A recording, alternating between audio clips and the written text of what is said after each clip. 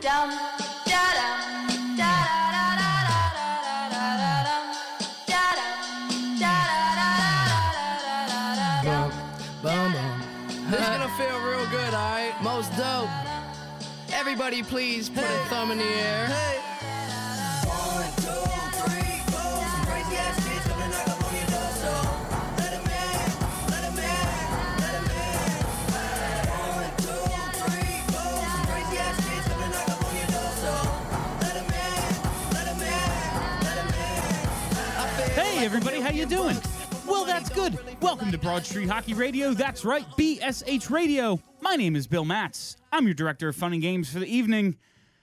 Last night was the first night I started to come to grips with reality. The Flyers were off, but the three teams ahead of them that played all picked up 2 points.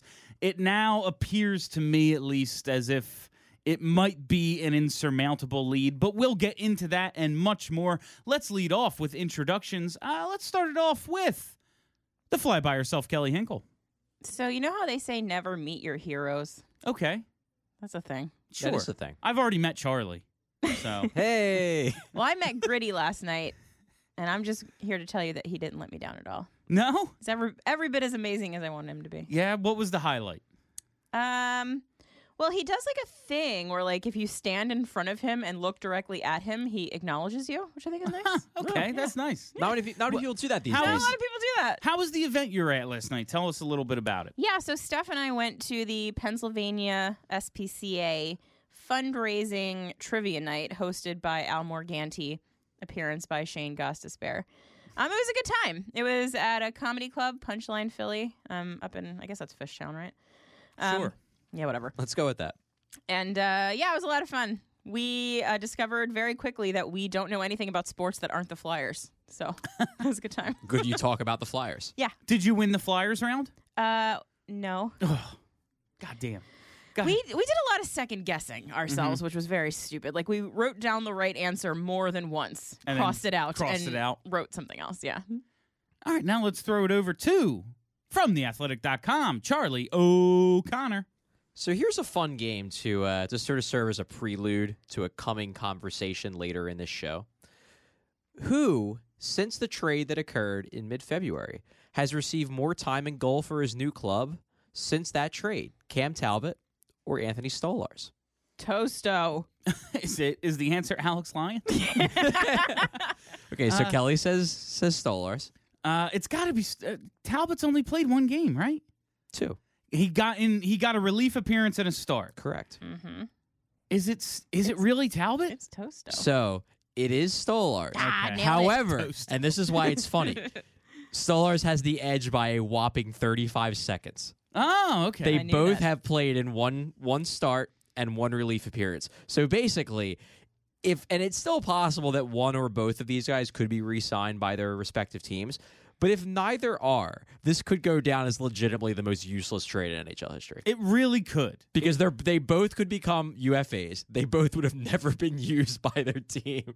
And they're both probably not, like, amazing players. Yeah. I don't know if I did this, so I'm Bill Matz, and I'm your director of fun and games for the You. evening. I just want to, real quick, since we're on the subject of goalies, good segue, Charlie. Heyo. I just want to give credit real fast to badass motherfucker Brian Elliott. Yes. I've said for a while now, I thought when he wasn't coming back from the injury, he missed from mid-November to the second month of the year.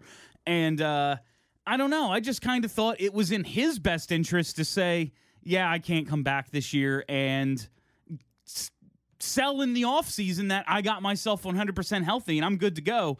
This guy has, whatever you think of Brian Elliott and his abilities in net, he has battled for this team. He has fought through injuries for this team. In my segment on the Big Daddy Graham show last night, I gave him one of the stars of the week simply because, hey, man, this whole run started. We were like, yes, Carter Hart, he is the answer. Well, Carter's been out for a little while now, and they really haven't missed much in terms of production between the pipes. Like I said, last night the Flyers were off, but a couple of teams won ahead of them. Penguins are now 9 up, I think. Montreal and Columbus are 5 up, I they're believe. 5 back now, yeah. It's not looking great, but the fact that this was even became close at any point, and it still could be close. It's not out of the realm of possibility, but it's looking bad. I got to give a lot of credit to Brian Elliott for, I believe, putting the team ahead of himself, ahead of what I figured was best for him. He's got a .923 save percentage. He's 5-1-1 since he's come back. Good for you, dude. Thank you. Thank you for doing what you did and making this last part of the season somewhat interesting, at least. I would disagree that it was best for him. Like, I disagree with your premise that it was best for him to sit out the rest of the year, because I think it was more important for him to show other teams that he could still actually play in the NHL for 3 weeks and not get hurt than it would be to get healthy and hope he was going to, get a tryout contract somewhere in September. That's my belief, was that he was just kind of going to go the tryout route either way. Yeah. And if he gets hurt now, it's going to be, oh, yes, in December when we're looking for a goalie, oh, Brian Elliott's available. Whatever teams, not just us, but anybody.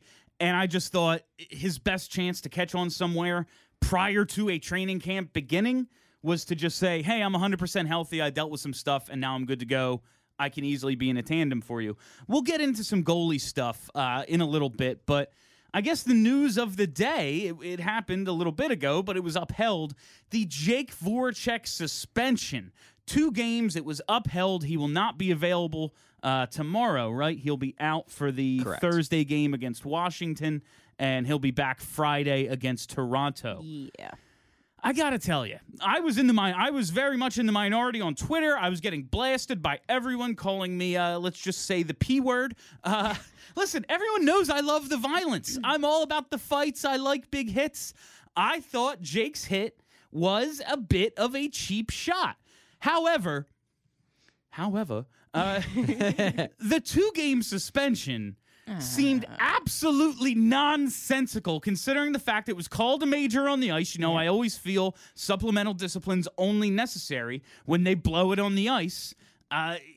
He had to serve 5 minutes, and also he was the subject of embarrassing retribution attempts throughout the rest of that game, and they ended up giving him another minor penalty for getting run at and defending himself, which was, that's just the NHL, I guess. Oh, let's get you off the ice because they don't know how to fight. I can't. But, man, 2 games, I know there's not a grand conspiracy against the Flyers. That's just something every fan base, Penguins fans, think they're persecuted. It's like, dude, you won 6 lotteries in a row.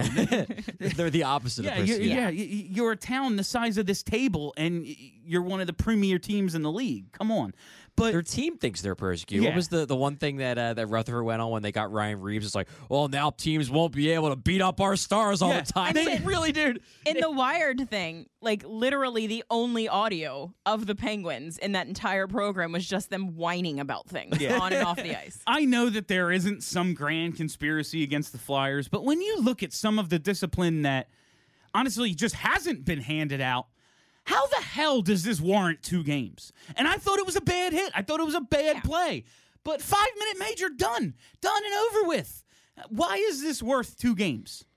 I don't know. And I know the immediate response from Flyers fans was to go to the Malkin thing, which people got pissy about because they're incomparable, which they absolutely are. You can't compare the 2 things. They're 2 completely different things. However, I think it's easy to look there because what he did to Raffl was so egregious and only ended up with 1 game, and he's an absolutely dirty player at all times. Yeah. So you're like, okay, so that baseball swing at a guy's head, 1 game, this Peter Forsberg without the puck, 2 games. And that's when we talk about intent to injure, I don't believe Jake Voracek meant to injure Johnny Boychuk. I think he just mistimed a play and maybe misinterpreted what was happening on the ice, and some things went wrong. When you swing your stick in that manner, that is an intent to injure play. There's nothing else that's in no way related to hockey. No. It has nothing to do with the game other than trying to hurt somebody. And we have the Mantha thing against Giroux. Who took the run against Nolan Patrick? Was that Gabriel guy, right? I can't remember who it was. But yeah, the absolutely disgusting premeditated, honestly, boarding against Nolan Patrick. All these things that are worth 1 or 0 games that have happened. And we look at this, and they made a point to say Voracek has no prior history whatsoever. He's played in how many hundreds of games and has never been called a dirty player, has never made a play like this.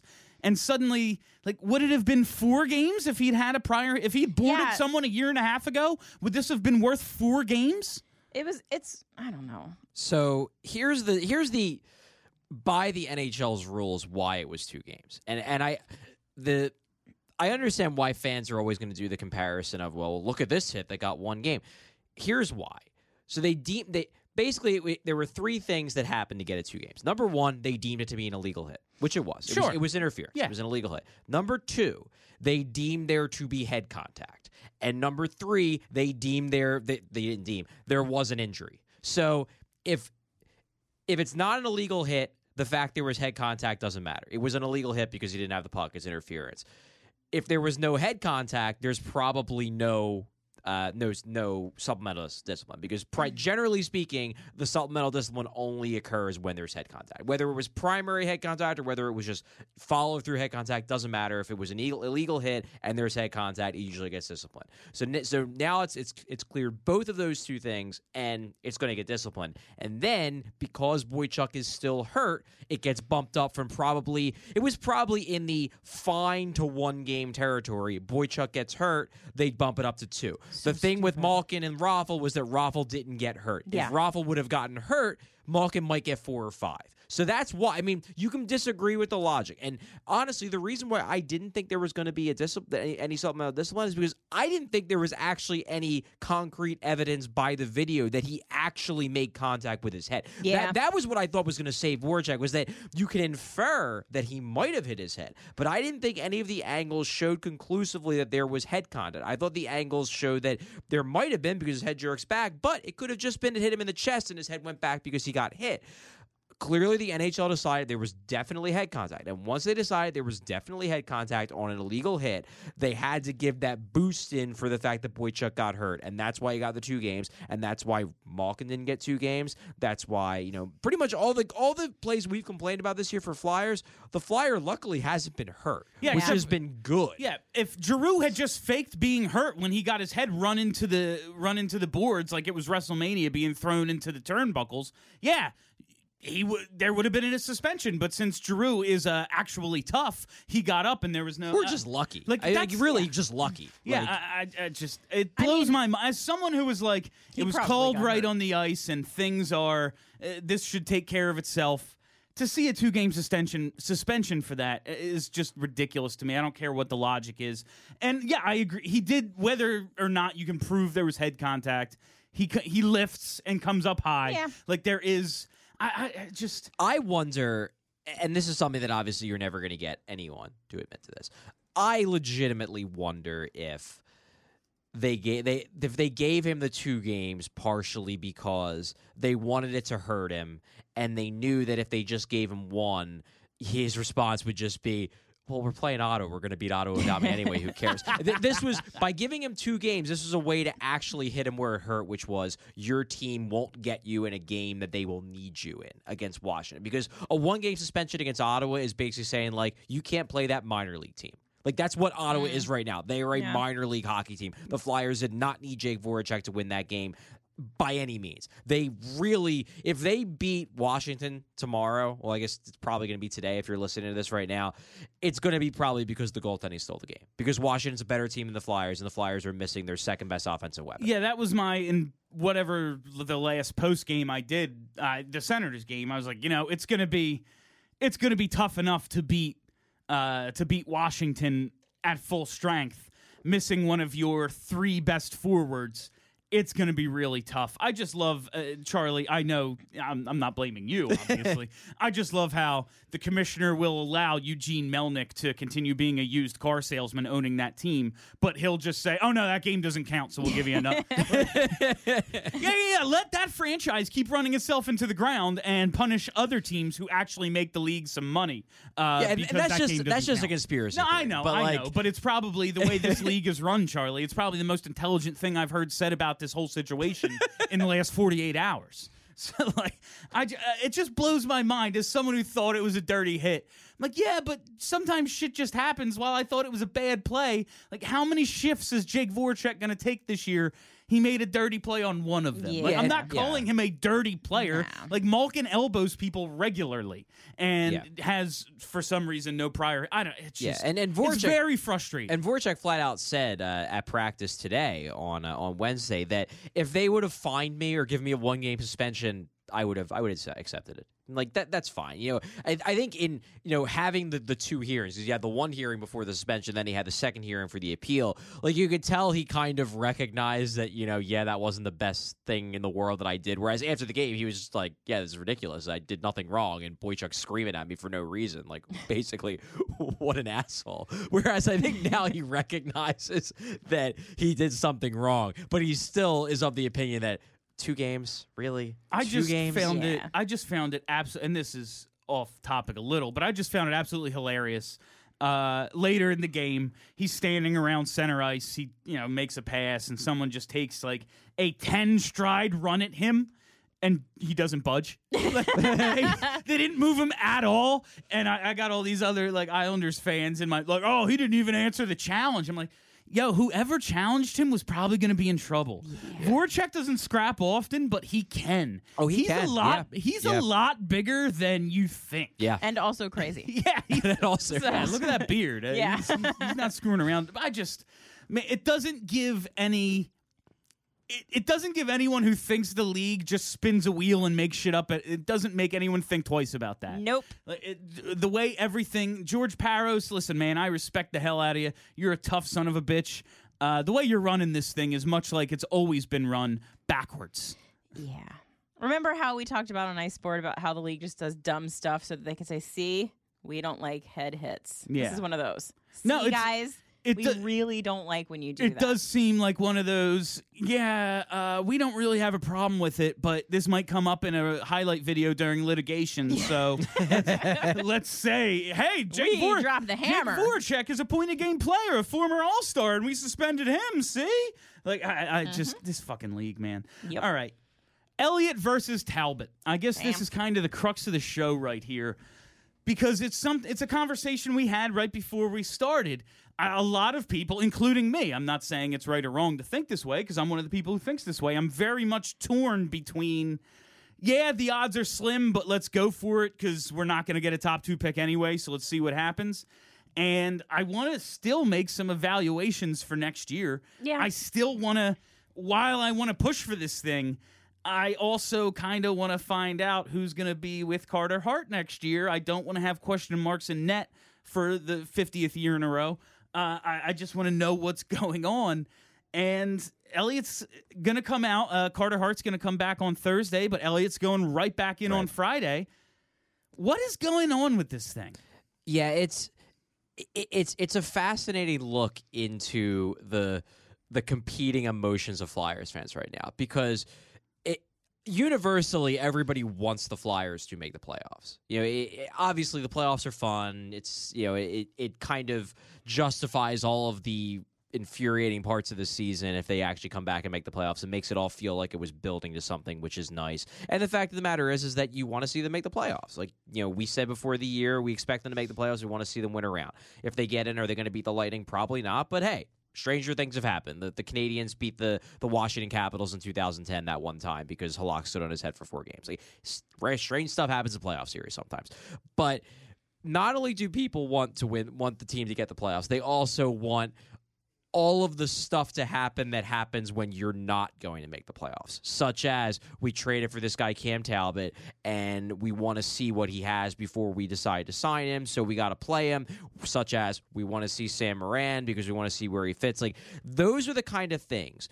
Like talking about Elliott and Talbot, Elliott is the better goalie right now. If you're talking about who's going to win you the game tomorrow, and you're choosing between Brian Elliott and Cam Talbot, Brian Elliott's the better goalie. And that's not a slight against Cam Talbot. Brian Elliott this year has a .916 save percentage. Cam Talbot has an .894. Over the last 2 seasons, Brian Elliott has been better. 3 of the last 4 seasons, Brian Elliott has a better save percentage than Cam Talbot. Like, Cam Talbot is not a bad goalie. He's not having a great year. He's not a bad goalie. Brian Elliott is a better goalie. So if you're talking purely about just who will help you make the playoffs, Elliott is the no-brainer choice. So if you are saying, I want Cam Talbot in games, you are essentially saying, I care more about next year than I do about making the playoffs. And I think a lot of fans kind of want to have it both ways, and they don't want to look at the implications of saying, why isn't Talbot playing? Well, because Talbot's not playing because you're trying to make the playoffs. That's why.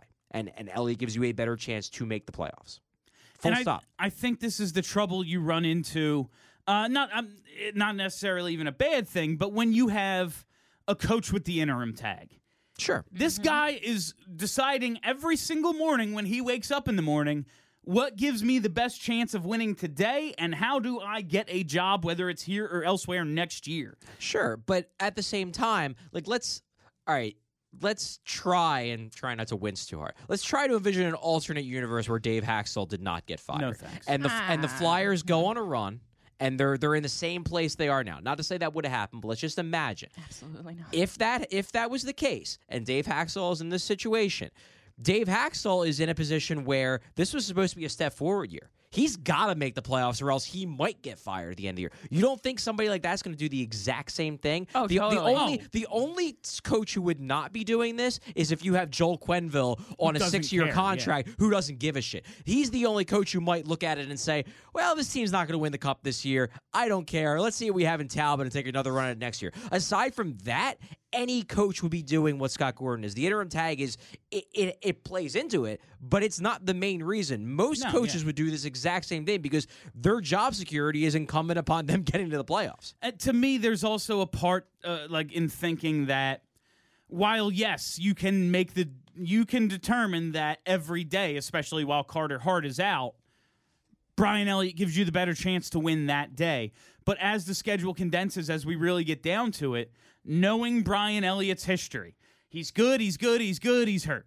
Agreed, Yeah. but now the schedule's getting tight. Now Carter Hart's coming back. Now Carter Hart's coming back, yes. Just knowing his history and knowing what could happen if we are making that push, a game or two to just break up the workload seems like, even if Brian Elliott's going to say Carter Hart's not coming back this year. Say, let's just play in that universe a minute. Say he's not coming back and it's just Talbot and Elliott.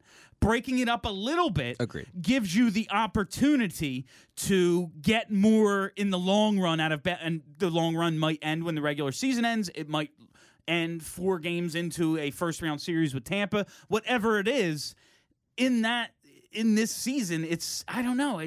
Just give him a couple of starts. Give him a little bit of ice time. Yeah, and I mean, they're doing with Elliott now what they've done with him pretty much the entire time that he's been here, and it never, ever works.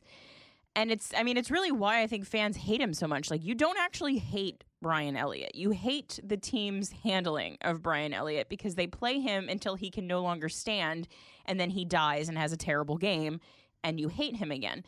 But yeah, it makes a lot of sense to me, I think, to let Carter Hart get his legs back under him, and maybe you rotate backups.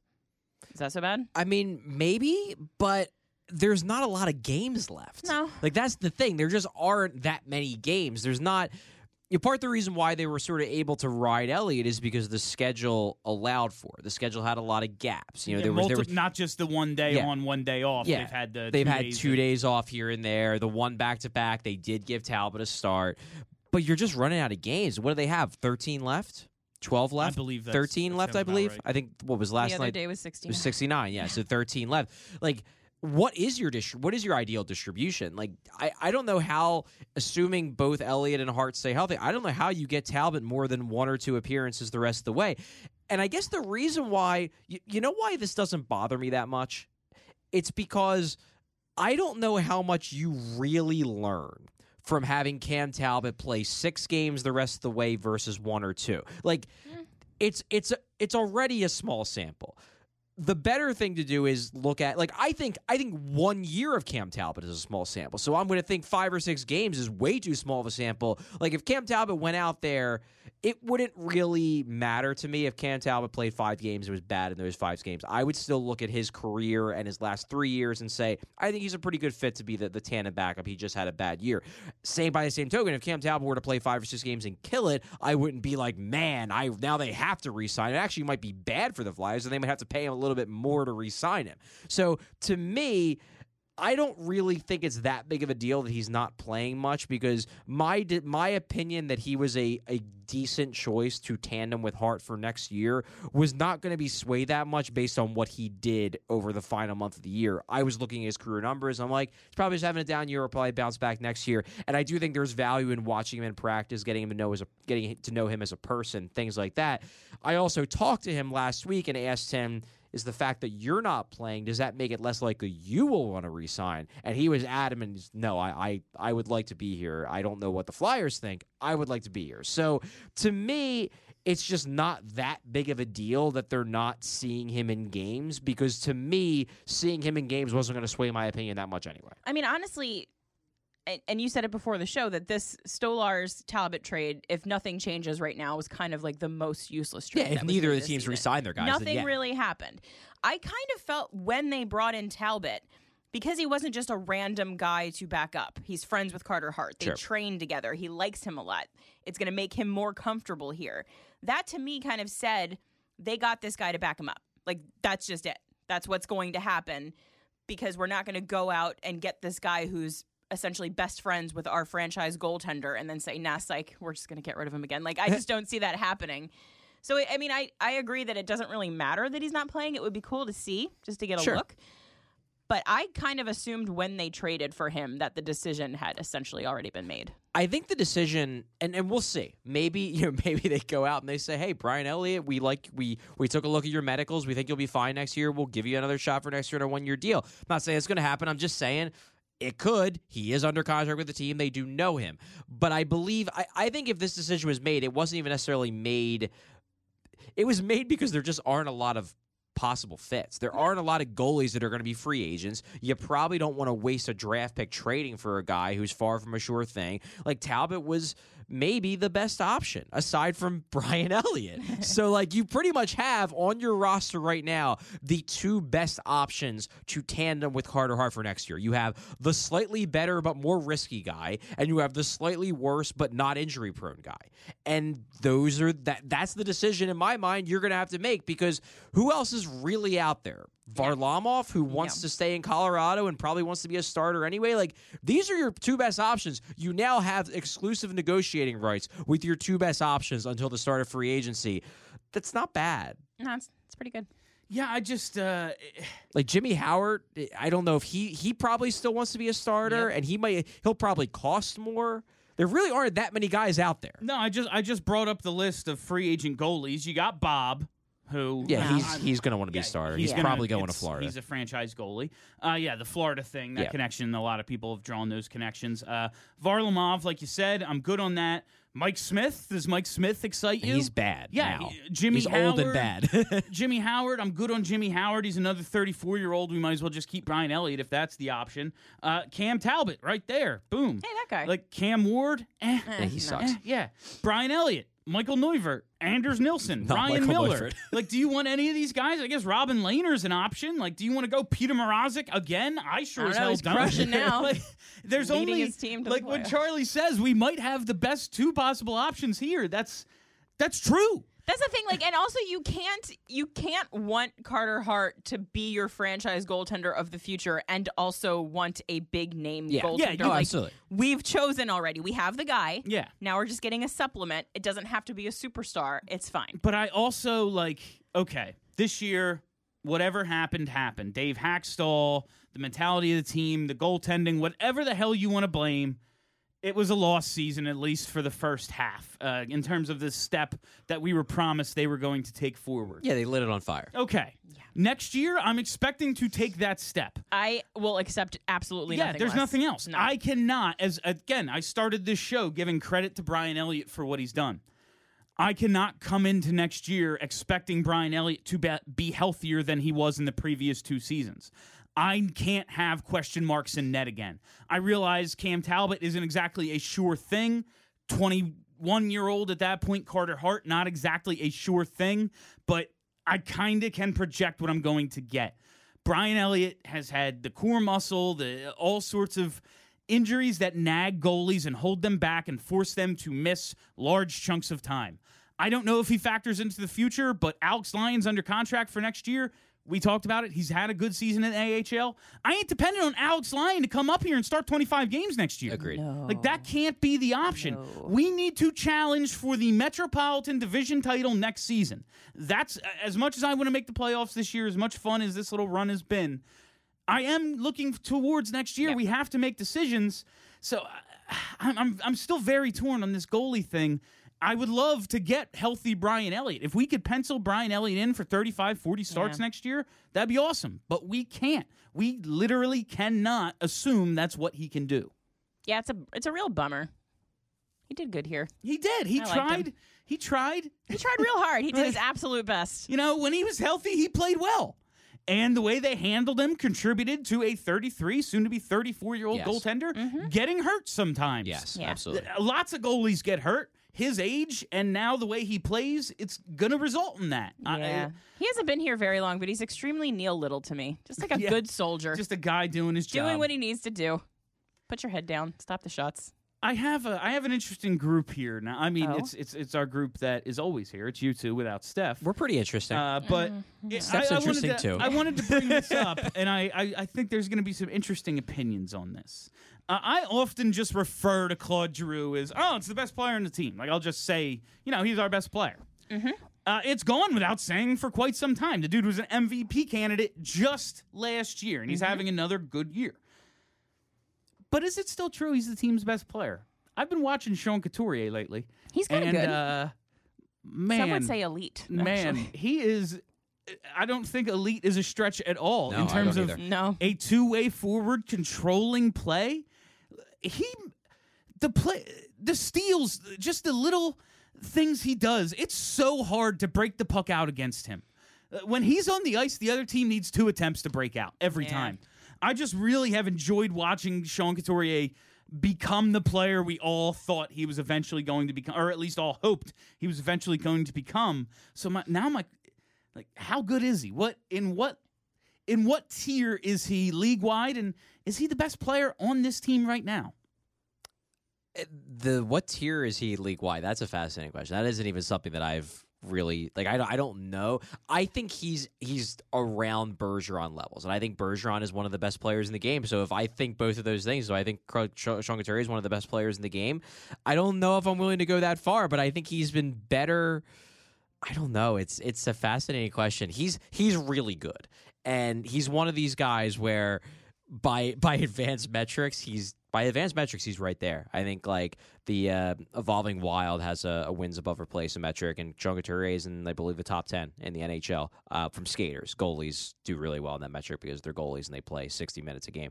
But yeah, I mean, by those metrics, Couturier absolutely kills it. He's an incredible play driver. He's scoring at a great rate at 5-on-5. He's on pace for more goals this year than he was last year when he finished second in the Selke race.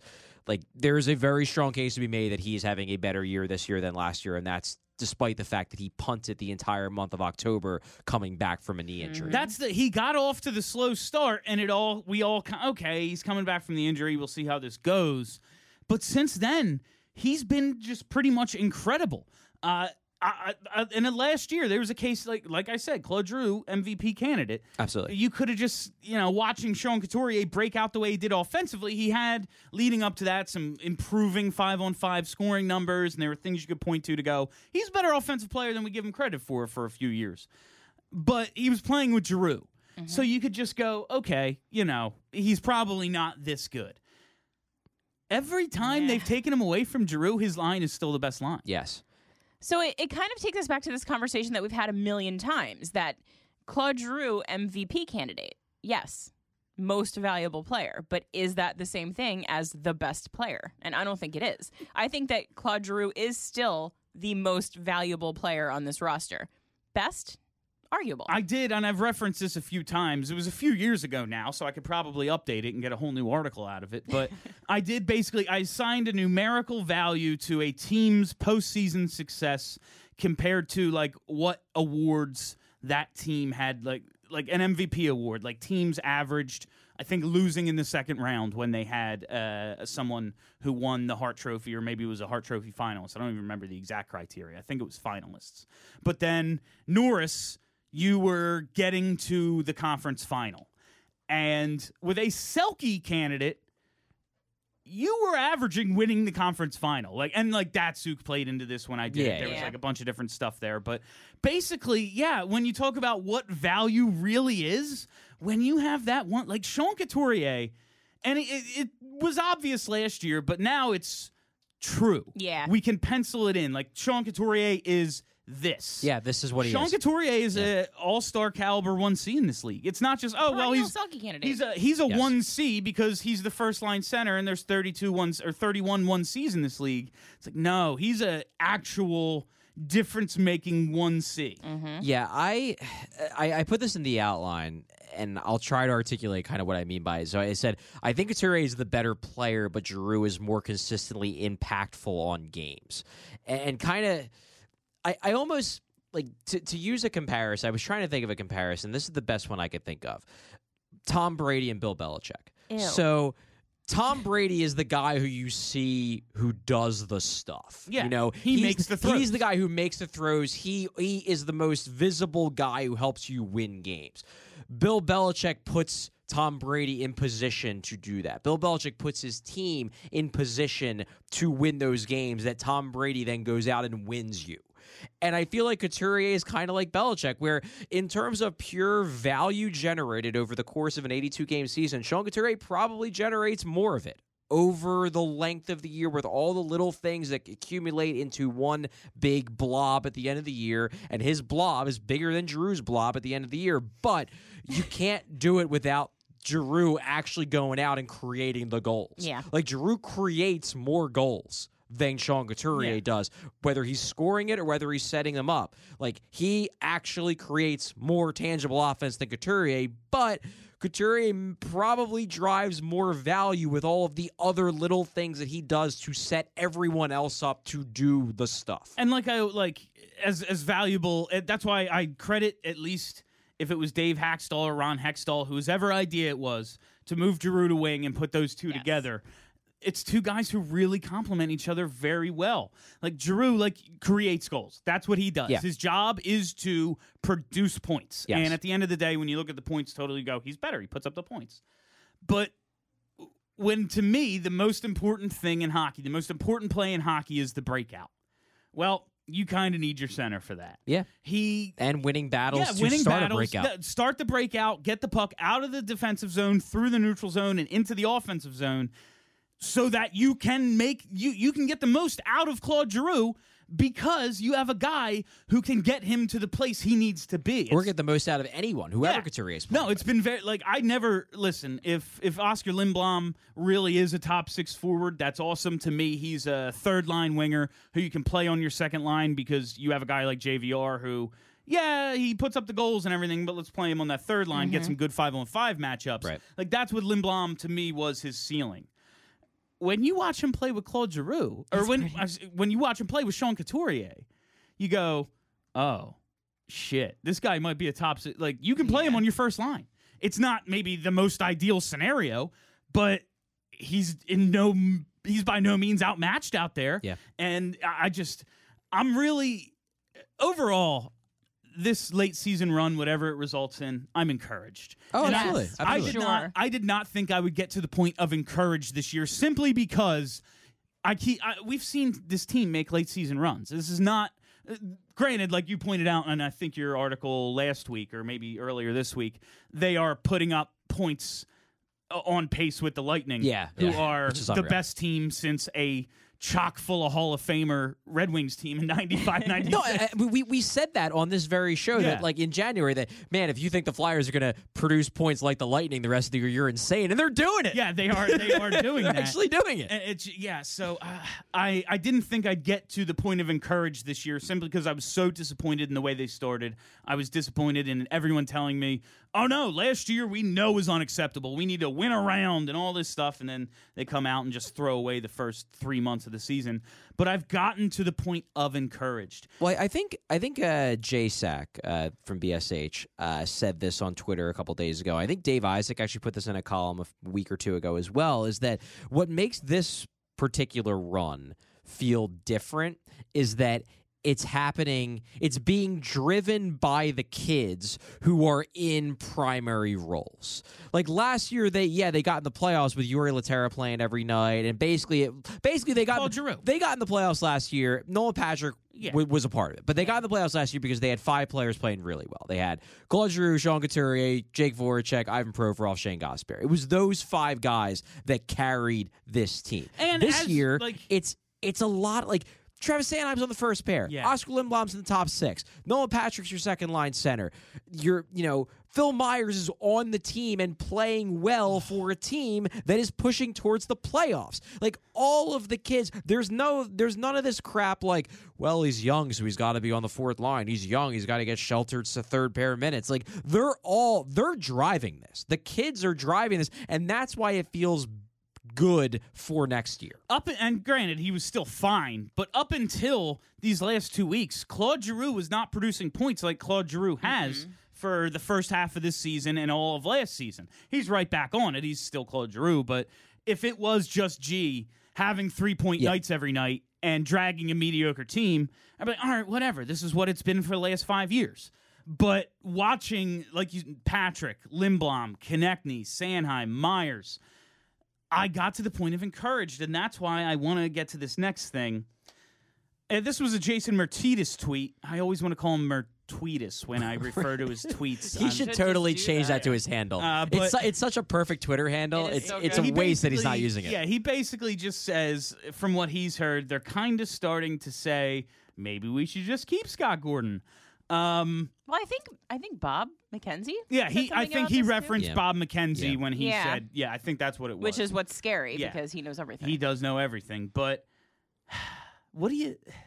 I don't hate it in a vacuum. I don't hate the idea of keeping Scott Gordon. He's gotten the most out of these young guys, all that stuff.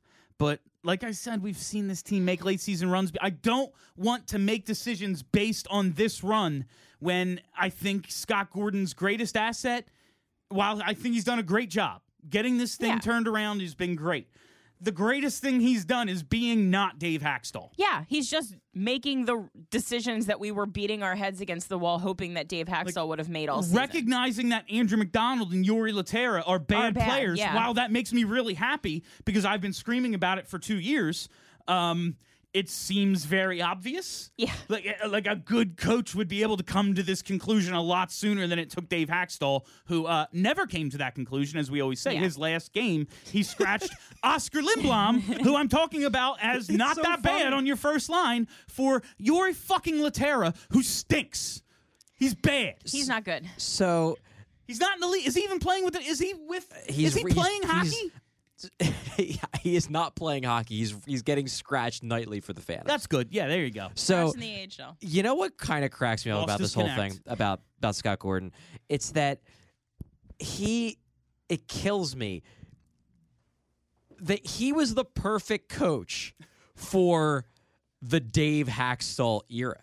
Like all we said the 3 years Dave Haxtell was coach, like this is a transition period. We want a guy who develops the kids, who's good with the kids, who sets the Flyers up for the future.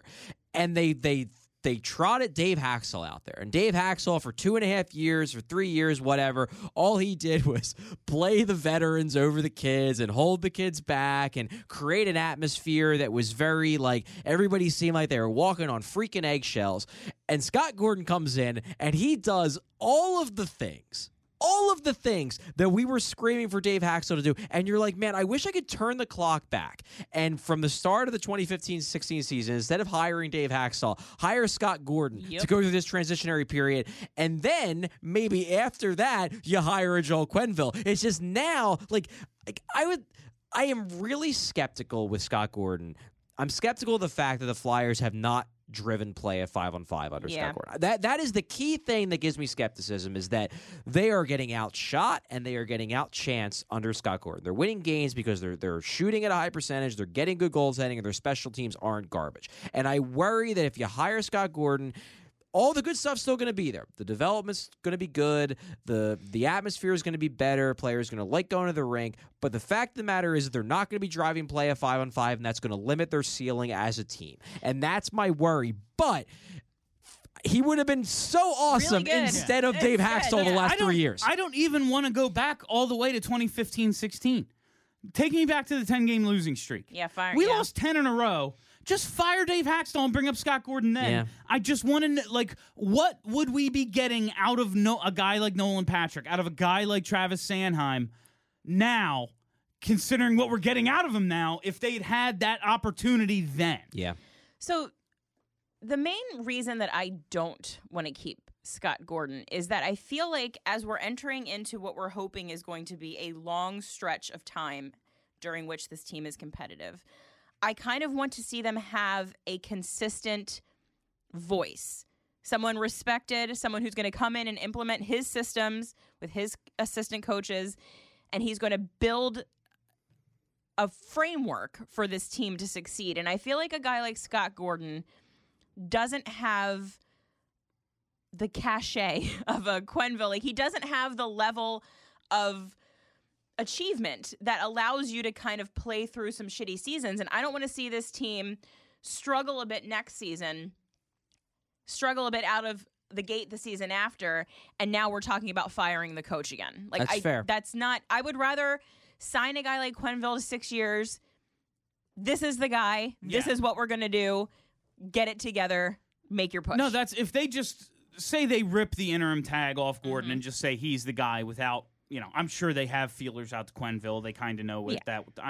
I assume they know what direction that's going to go at Yeah, the end yeah. of this season. But just say they don't have a big coach search, whether it lands you a Coach Q or somebody else, and they just rip the interim tag off Gordon. If they have a bad October again, we're right back where we Right. started. Yeah. I'm done with this hamster wheel thing. And listen, if say Quenneville takes a job wherever, because he's going to have his pick of jobs. There's like 3 teams in the league that wouldn't be interested Yeah. in Joel Quenneville. He chooses elsewhere. That shit happens. Yep. If they have a big coaching search, if they bring in a bunch of people with a bunch of different perspectives, they have a huge interview process, and there's names every day of who they're thinking about, who they're talking to, and then they determine Scott Gordon is the guy for the job, All right. I will have no problem with that whatsoever. Yeah. But I need the opportunity to say we're not just looking to replicate what we did. Yeah. I want to win a division next year. That's only what I'm thing- looking yeah, to do. the I'm only- looking to be competitive for the next 6 years. The only thing that scares me is that we kind of know that Dave Scott wants a flashy coaching name, kind of like just to have a flashy coaching name. And I don't want to see them lose out on Quenneville for whatever reason and then go for like a Dan Bilesma or Yeah. like a Mike Yo Yeah. or someone else I who- agree with that. I whose agree with name that. that Drive you me know nuts. because they've been around for a long time, but they're actually shitty coaches. They just have name recognition, and Dave Scott is like, oh, hey, I've heard of him. Yeah. He was in the Olympics that time. Let's hire that guy. Like, no. I don't want Bilesma, but I wouldn't hate it. Again, if there was I a would huge hate it. if there was a big interview, You guys hate Bilesma. I don't He hate ruined the Olympics, Charlie.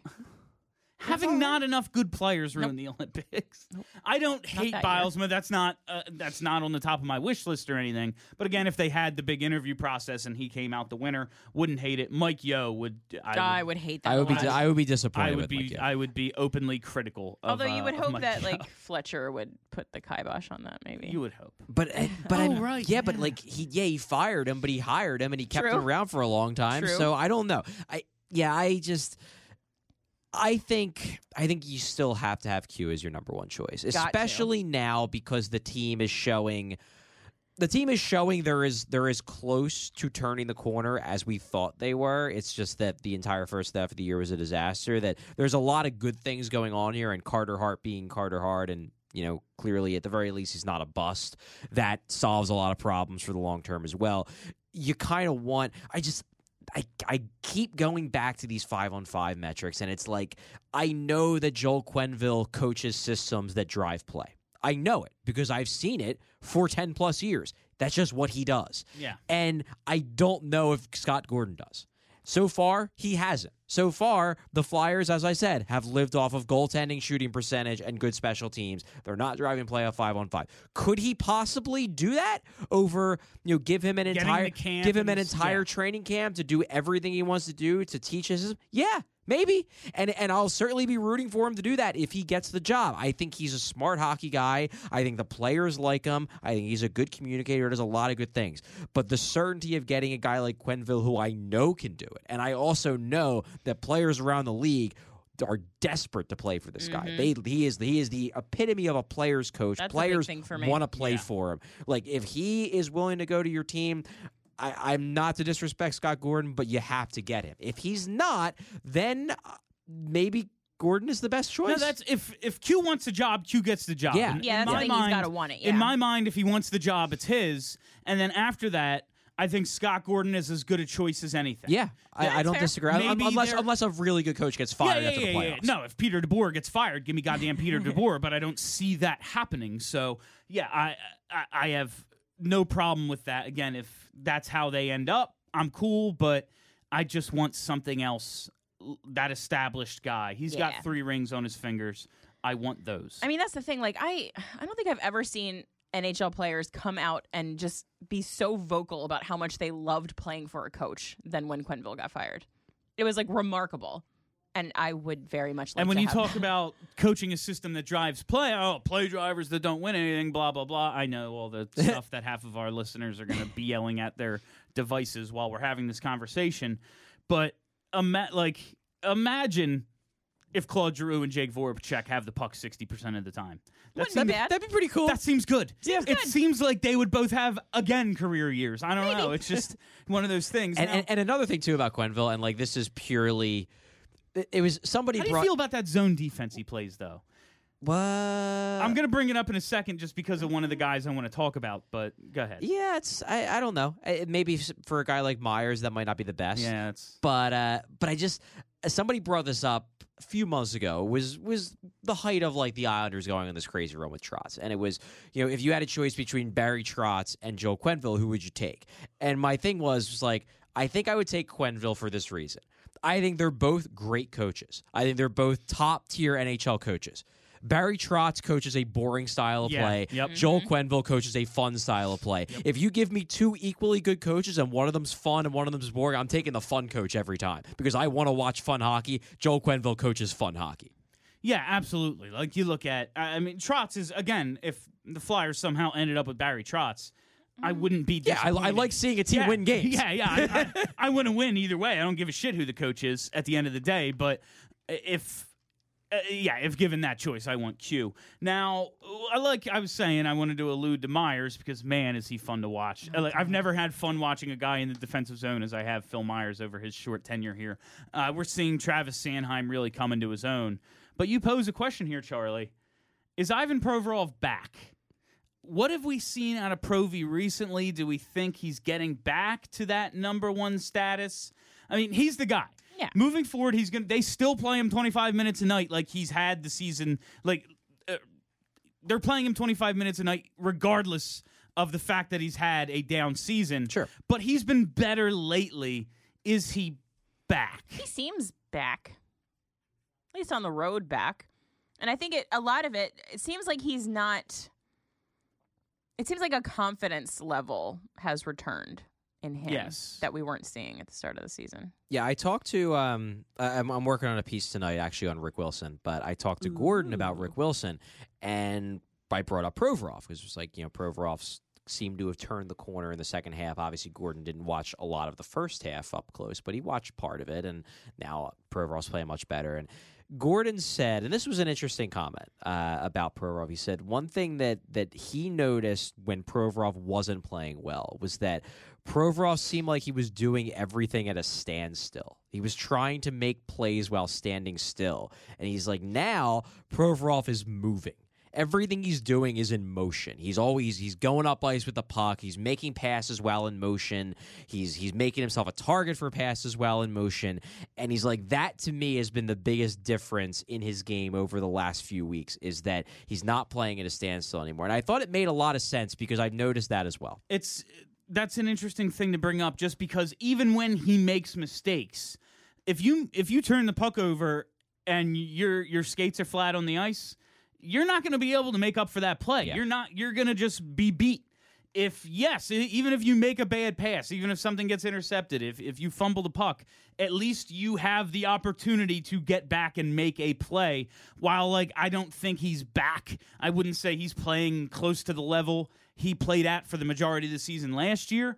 I will definitely say he has shown signs of improvement. He is getting back there. I think the game that he played against the Islanders, the most recent one, I think that was on the level of last year. He looked that very good was in that game. was the best. I think that was the best game I've seen him play this year. He only finished with 1 assist, but there were 2 other goals that he. The only reason the rush started was because he broke up. The first one was he's retrieving a puck, he gets smashed into the boards. The other 2 forwards think, hey, we're going to get this puck, and Provorov retrieves it before those 2 forwards can converge on him, passes it up to Jake, and traps all 3 of them behind the play. He didn't even get a secondary assist on that play. That play doesn't happen without that retrieval and initial breakout from Provorov. Then later in the game, he breaks up a rush and then passes the puck out of the D zone, starts another rush. Again, doesn't get a secondary assist. But there's 2 goals that do not happen if Ivan Provorov does not make a great play in the offensive zone to start it. He was making those plays all game. That was really the first time where I said to myself, that's the Ivan Provorov from the second half of 2017-18. Not just a better Ivan Provorov. This is the Ivan Provorov, and I don't know. Maybe it's coming back, and we'll find out at the end of the year if the shoulder thing was nagging, whether it was or it wasn't. I'm sure he'll reveal it if it was in exit interviews at the end of the season. Maybe it's a combination of him being fully healthy, plus increased confidence, plus the fact that I think he has a better rapport with Rick Wilson than he did with Gord Murphy. Like, maybe it's just a lot of things converging. And now the team's playing better, so maybe now he doesn't feel like he has to do everything, which makes him make more mistakes because he puts too much pressure on himself. Is it just watching him? Just watching the way he skates with the puck. Is he using too short of a stick? There was talk about that he changed his stick last year for it to be a little bit shorter, and then after he struggled with it the beginning of this year, he changed it back to what it was in his rookie year. Okay. So he has changed the stick, but I don't think it's too short of a stick. I think that's a little overblown. Okay. There's a whole thing about that. It comes up a lot. Yeah. It just comes up a lot. I guess we're going to wrap up tonight with these the ESPN Top 50 Prospects Chris Peters put out on Insider, ESPN Plus, whatever the hell it is now. Yeah. He put out his list of the top 50 NHL prospects. Flyers had 4 on the list. Hey. First one comes in at number 13, Morgan Frost, having a hell of a year. Apparently, he's suspended indefinitely for cross-checking somebody in the face. But yeah, that happens. Somewhere between 0 and 1 million games. yeah, but I've gotten a lot because I've advocated very strongly the Flyers badly need a center. That's my number 1 priority. I think Talbot and Hart is fine. Boom, let's do that as a tandem. If they want to add a top 4 D-man, listen, outside of Erik Karlsson, there ain't nobody I want to spend money on in the free agent market. If you want to go trades for someone, we have all the picks and prospects in the world to make that happen. But just looking at what's available right now, maybe a Jake Gardner, like, does that excite you? Not really me. He's probably the best one out Yeah, there. I like aside him. from Outside of Karlsson, yeah, Gardner's the one I would say, okay, that's not the worst. Yeah. But my number 1 priority is adding a center. Morgan Frost, of course, a center. He's one of those. A lot of people have asked me, should they leave a spot open in case he's going to make the team out of camp? He's having a tremendous year in junior. He is, again, 13th ranked prospect out of everyone available. Number 13. He could end up being the next Claude Giroux. It's feasible, I guess. But should they account for that heading into 2019-20? No. Thank you, Charlie. I mean, I want them to, just because I'm a crazy person, but I know that they won't. I don't think they should. And it's probably If irresponsible to do it that way. If he's good enough to make the team, awesome. If we have 10 top 9 forwards, that's not a problem for me. But I can't be depending on him to make this team, considering, I thought Travis Sanheim was going to be here 2 years ago. He's just now having the impact I thought. I'm done with this. Let's see. I want to win a division next year. I can't be accounting for Morgan Frost. My way of accounting for Morgan Frost is that whoever, and I'm hoping they go out and they get a center in the offseason. Maybe they don't, but I think there's a good chance they will. My way of accounting for Morgan Frost is that whoever they get, I want it to be someone who has experience playing the wing as well, because I want it to be a guy who does play center, but can also move over to accommodate Morgan Frost if and when he becomes ready. Because I'm fine with Morgan Frost if he makes the team. I'm fine with Morgan Frost playing the wing to start. Yeah, I don't think it's going to kill him to play the Giroux wing for the first played year. the right wing. Like, it's not that crazy of a thing. And looking at what they have in terms of top 9 forwards, they kind of need a winger too. Yeah. I want them to give Morgan Frost every opportunity to make the team, but I do not want to save a center spot for him. No, that would I be wouldn't silly. mind saving. If he makes the team as a third line wing, next to whatever that center is, great. But I don't want to say we have this big hole in our lineup at 2C, 3C, and we're just hoping that Morgan Frost is ready, because I think there's a good chance he gets sent down and spends at least part of next season in the AHL. I think he Is he could. still small? He's pretty small. I think he could get the Giroux treatment. Like, we could very well see him next year after Christmas. Yes, I agree with that. Just to finish up this list, because we're running short on time here, 23, Carter Hart. Obviously, my only comment there is suck it, Pronman. Number 26, Joel Farabee. Love Joel He's Farabee. having a hell of a freshman year, considering Yeah, he he got is. off to that slow start. He's killing it. He's like a point-a-game player for the last however many months. Number 49, rounding out the list. Phil! My God, is Phil Myers. It's a short. Listen, he's going to have his ups, he's going to have his downs. But first impression of Phil Myers is, man, he might be our best fucking defenseman. I wouldn't go that far, but I think he's good. I'm already like Mike Richards level Yeah. on Phil I am Myers. loving- I'm buying a I just- jersey. I'm going to retirement night. Like, I need it. I don't care if it bites him in the ass every now and then. Watching him pursue the puck, and Oh, God, Charlie says it a lot. I saw you tweet it the other night. At no point does Phil Myers ever think someone's going to beat him. Yeah, He's never. like, nah, Never thinks it. I'm going to take that puck from you, sir. Pretty much. That's mine now. I don't care, all-star, if you're going to try to puck handle around me.